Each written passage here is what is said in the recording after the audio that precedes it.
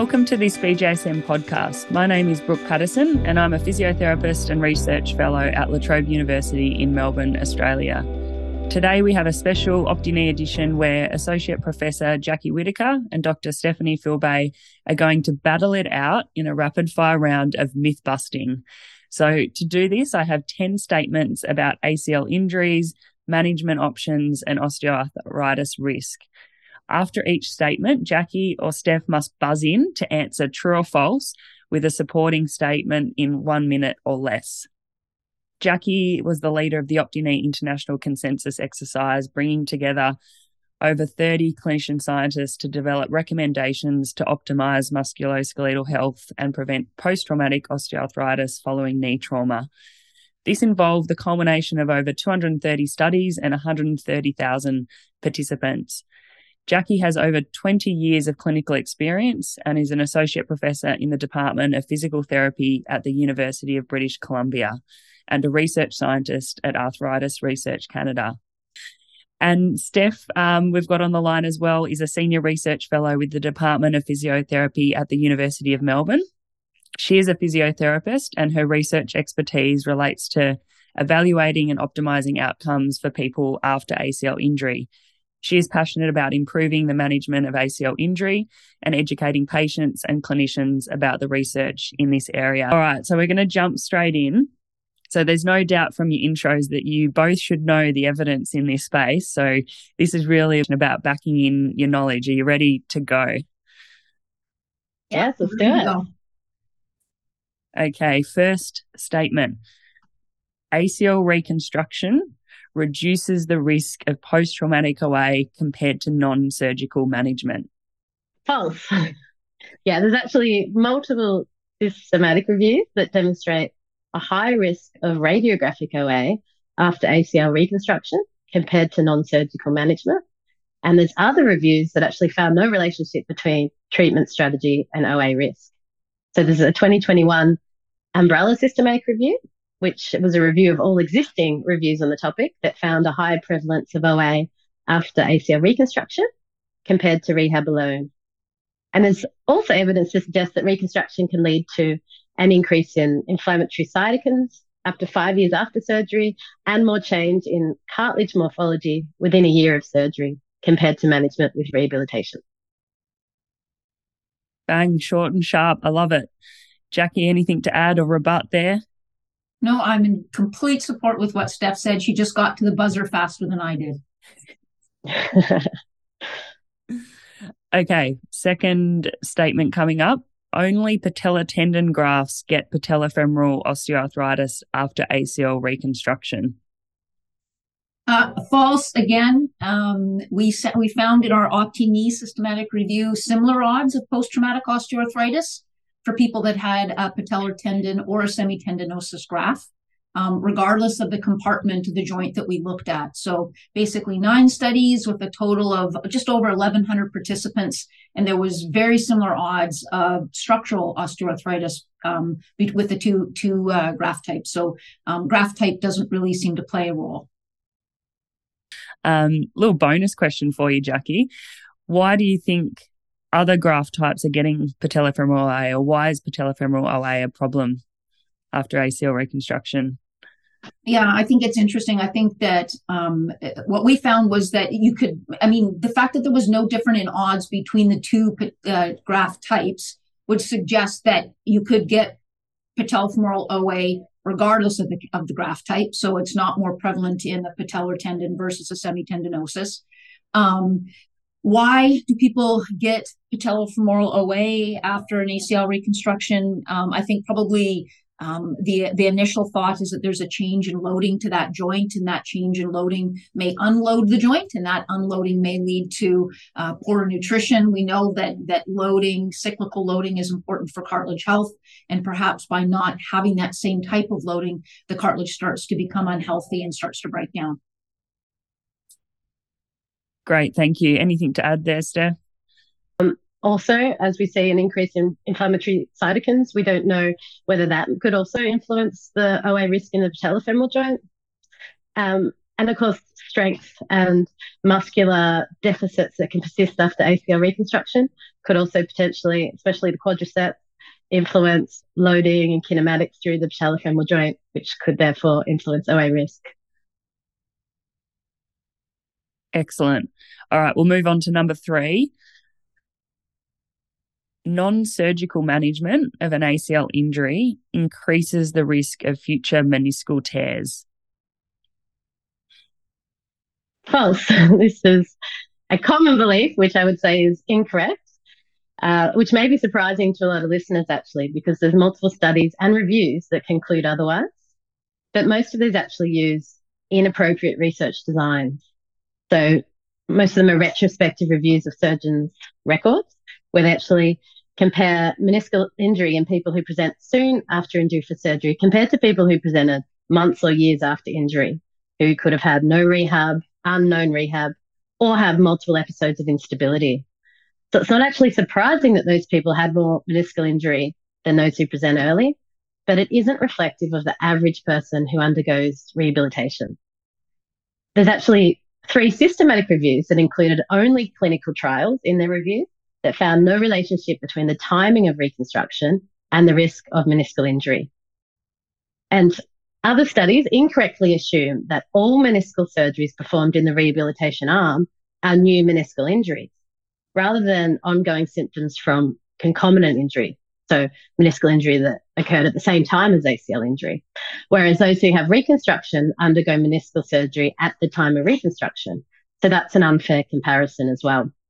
Actually, a 2020 systematic review only included studies which reported the number of meniscal tears at the time of the injury and the number of new meniscal tears, and they did not find evidence that reconstruction reduces the risk of new meniscal tears.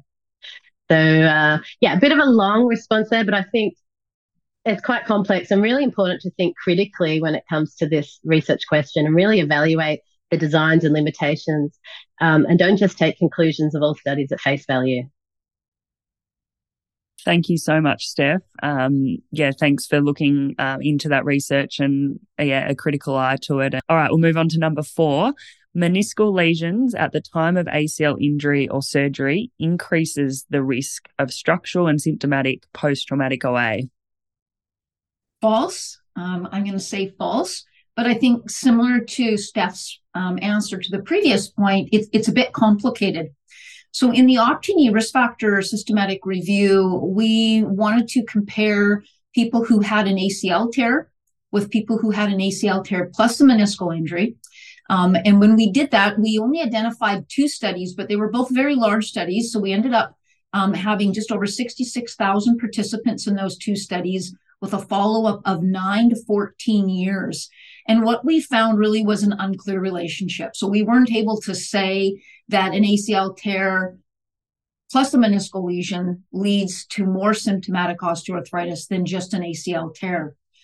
What we do know is that people who have an ACL reconstruction and a partial meniscectomy, or an ACL reconstruction with a medial meniscectomy versus just an ACL reconstruction, do have greater odds of structural post-traumatic osteoarthritis.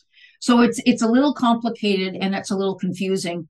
The ACLR plus the meniscectomy would suggest that there's a meniscal lesion, but I think similar to what Steph was saying is that meniscal lesion that leads to the meniscectomy could be related to the trauma with the ACL tear, or it could be something that's pre-existing. It's difficult to know. So it's complicated, and I think it goes back to, Steph, your point around the fact that study designs here are really important and it's really complicated. So really encourage people when they're reading these studies to really look at what the 2 comparison groups were and whether or not that's sort of a clinically relevant comparison. So the answer is false, but it's complicated. I do think that there's evidence to suggest that people who have an ACL reconstruction with either a partial or a full medial meniscectomy have greater odds of structural osteoarthritis, but that doesn't necessarily mean they're going to have symptoms. With respect to symptomatic osteoarthritis, though, I still think it's a little bit unclear. All right, number 5. Higher body mass index increases the risk of post-traumatic OA. False, or again, it's complicated.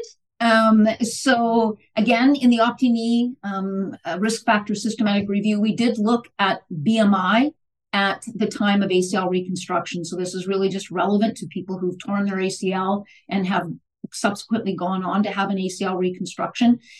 We found that the 95% confidence interval for this meta-analysis crossed the null value. So there was, without a doubt, though, a trend that those that have higher BMI at the time of ACLR are more likely to have structural osteoarthritis. And that was based on 4 studies with almost about 900 participants. And then when it came to looking at BMI as it relates to symptomatic osteoarthritis, we had very low certainty of no evidence. And really, we just had one study there, which is why we really couldn't come to a conclusion with a small number of participants. So it's maybe not exactly as we would think. I would say that there's some trend towards stating that higher BMI may lead to it. But if we go with the numbers and the facts and the data that we have to date that we synthesized, the relationship's unclear. Thank you, Jackie. And from my understanding, there's not a lot of studies that have looked further down the track, potentially when people have gained weight and then the relationship from there and risk of OA. Is that correct? Yeah. That's true. So really the only sort of body mass index or even, and I know body mass index is not an indicator of obesity necessarily or adiposity, although it's often used as a surrogate for that. Most of the information we found in doing the review was at time of injury or time of ACL reconstruction. A lot of people have not looked at change in BMI over time, and that's that association with OA risk. If we just look at the OA risk in general literature, without a doubt, BMI increases the odds of osteoarthritis. So it seems intuitive that it would, but we just don't have that in the PTOA space quite yet. Yeah, thank you. Okay, number 6. People can get back to sport without having an ACL reconstruction for their ACL tear. True. Yes, they can. We're actually in the final stages of a systematic review looking at this at the moment, which has found no difference in return to sport rates or level of activity after ACL reconstruction compared to treatment with rehabilitation alone. And again, that's important that we're referring to this comparison group who did undergo a rehab program rather than this, ACL deficient group who may or may not have actually undergone physio. Interestingly, that finding in that review was despite the fact that participants in multiple studies who were managed with rehabilitation were actually advised not to return to high-level sports. And the same advice wasn't given to ACL reconstructed people who often were encouraged if that was their goal. And also in a number of these studies, there's that selection bias. So they actually encouraged reconstruction for people who wanted to return to sports and suggested rehab only for those who didn't. Some of these studies are, 10 years old. That isn't recommended practice today, but when we're looking at reviews and summarizing the literature, we really need to be aware of what patients were told in each treatment arm, because that obviously is going to have influences on return to sport rates. But interestingly, it didn't actually. It still was similar return to sport rates, irrespective of that advice given.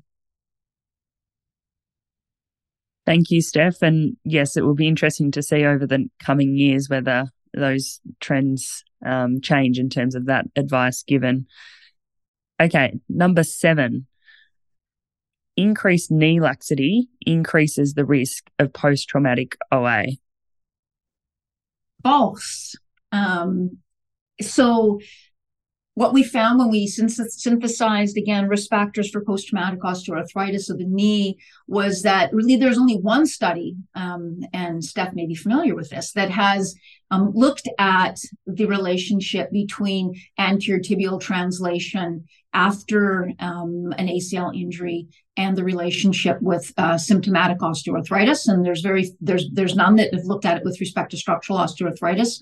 And this was a 32 to 37 year follow-up of about 127 participants. And because we really only had one study that looked at this, the conclusion that we had in the systematic review and meta-analysis was that there's an unclear relationship And I think this speaks a little bit to this sort of real, I don't want to say the word fallacy, but I think we've got this real preconception that people develop osteoarthritis after injury because of biomechanical reasons alone. And if there's a lot, if there's more moving around of the joint or something like that, that's going to lead to more wear and tear in the joint.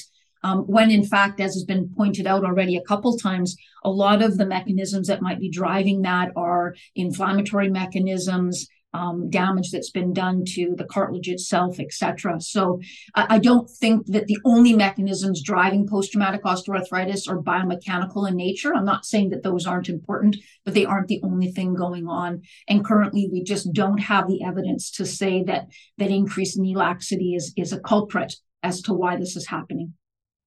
Do you want us to add something there, Yeah. Steph? Yeah, I absolutely agree with Jackie's response. I just wanted to point out that there's quite a bit of evidence showing a discord between knee laxity, so what we're assessing with, say, the Lockmans or pivot shift, and knee instability, which is the patient's perception of an unstable knee, or the knee actually giving way, whilst playing sport or walking or performing activities. So it may be that, especially multiple episodes of giving way or true functional instability could be a risk factor for OA, but knee laxity that we're seeing in the clinic or that a lot of people assess in research studies, as Jackie points out, there's no evidence for at the moment for an association with OA. Yeah, that's great points. Yeah. And Steph, on the instability, do we have a measure of, to grade that functional instability at the moment? No, not really. No, there's individual items within some questionnaires, but they're not validated as a standalone measure. I think gross episodes of giving way, or even when someone falls down and it causes pain and inflammation in the knee, likely to cause another acute trauma to the knee. I think certainly physios and other sports clinicians can diagnose. But it's this sort of grey area when someone says, oh, my knee's buckled or my knee felt funny. And that can actually be caused by muscle inhibition or weakness or other things going on in the knee, even some inflammation in the knee pre-existing. That isn't always a gross episode of instability. So it's not always so clear-cut. Okay, in the interest of time, I think we might hold it there. And I think this is going to make a really great two-part series.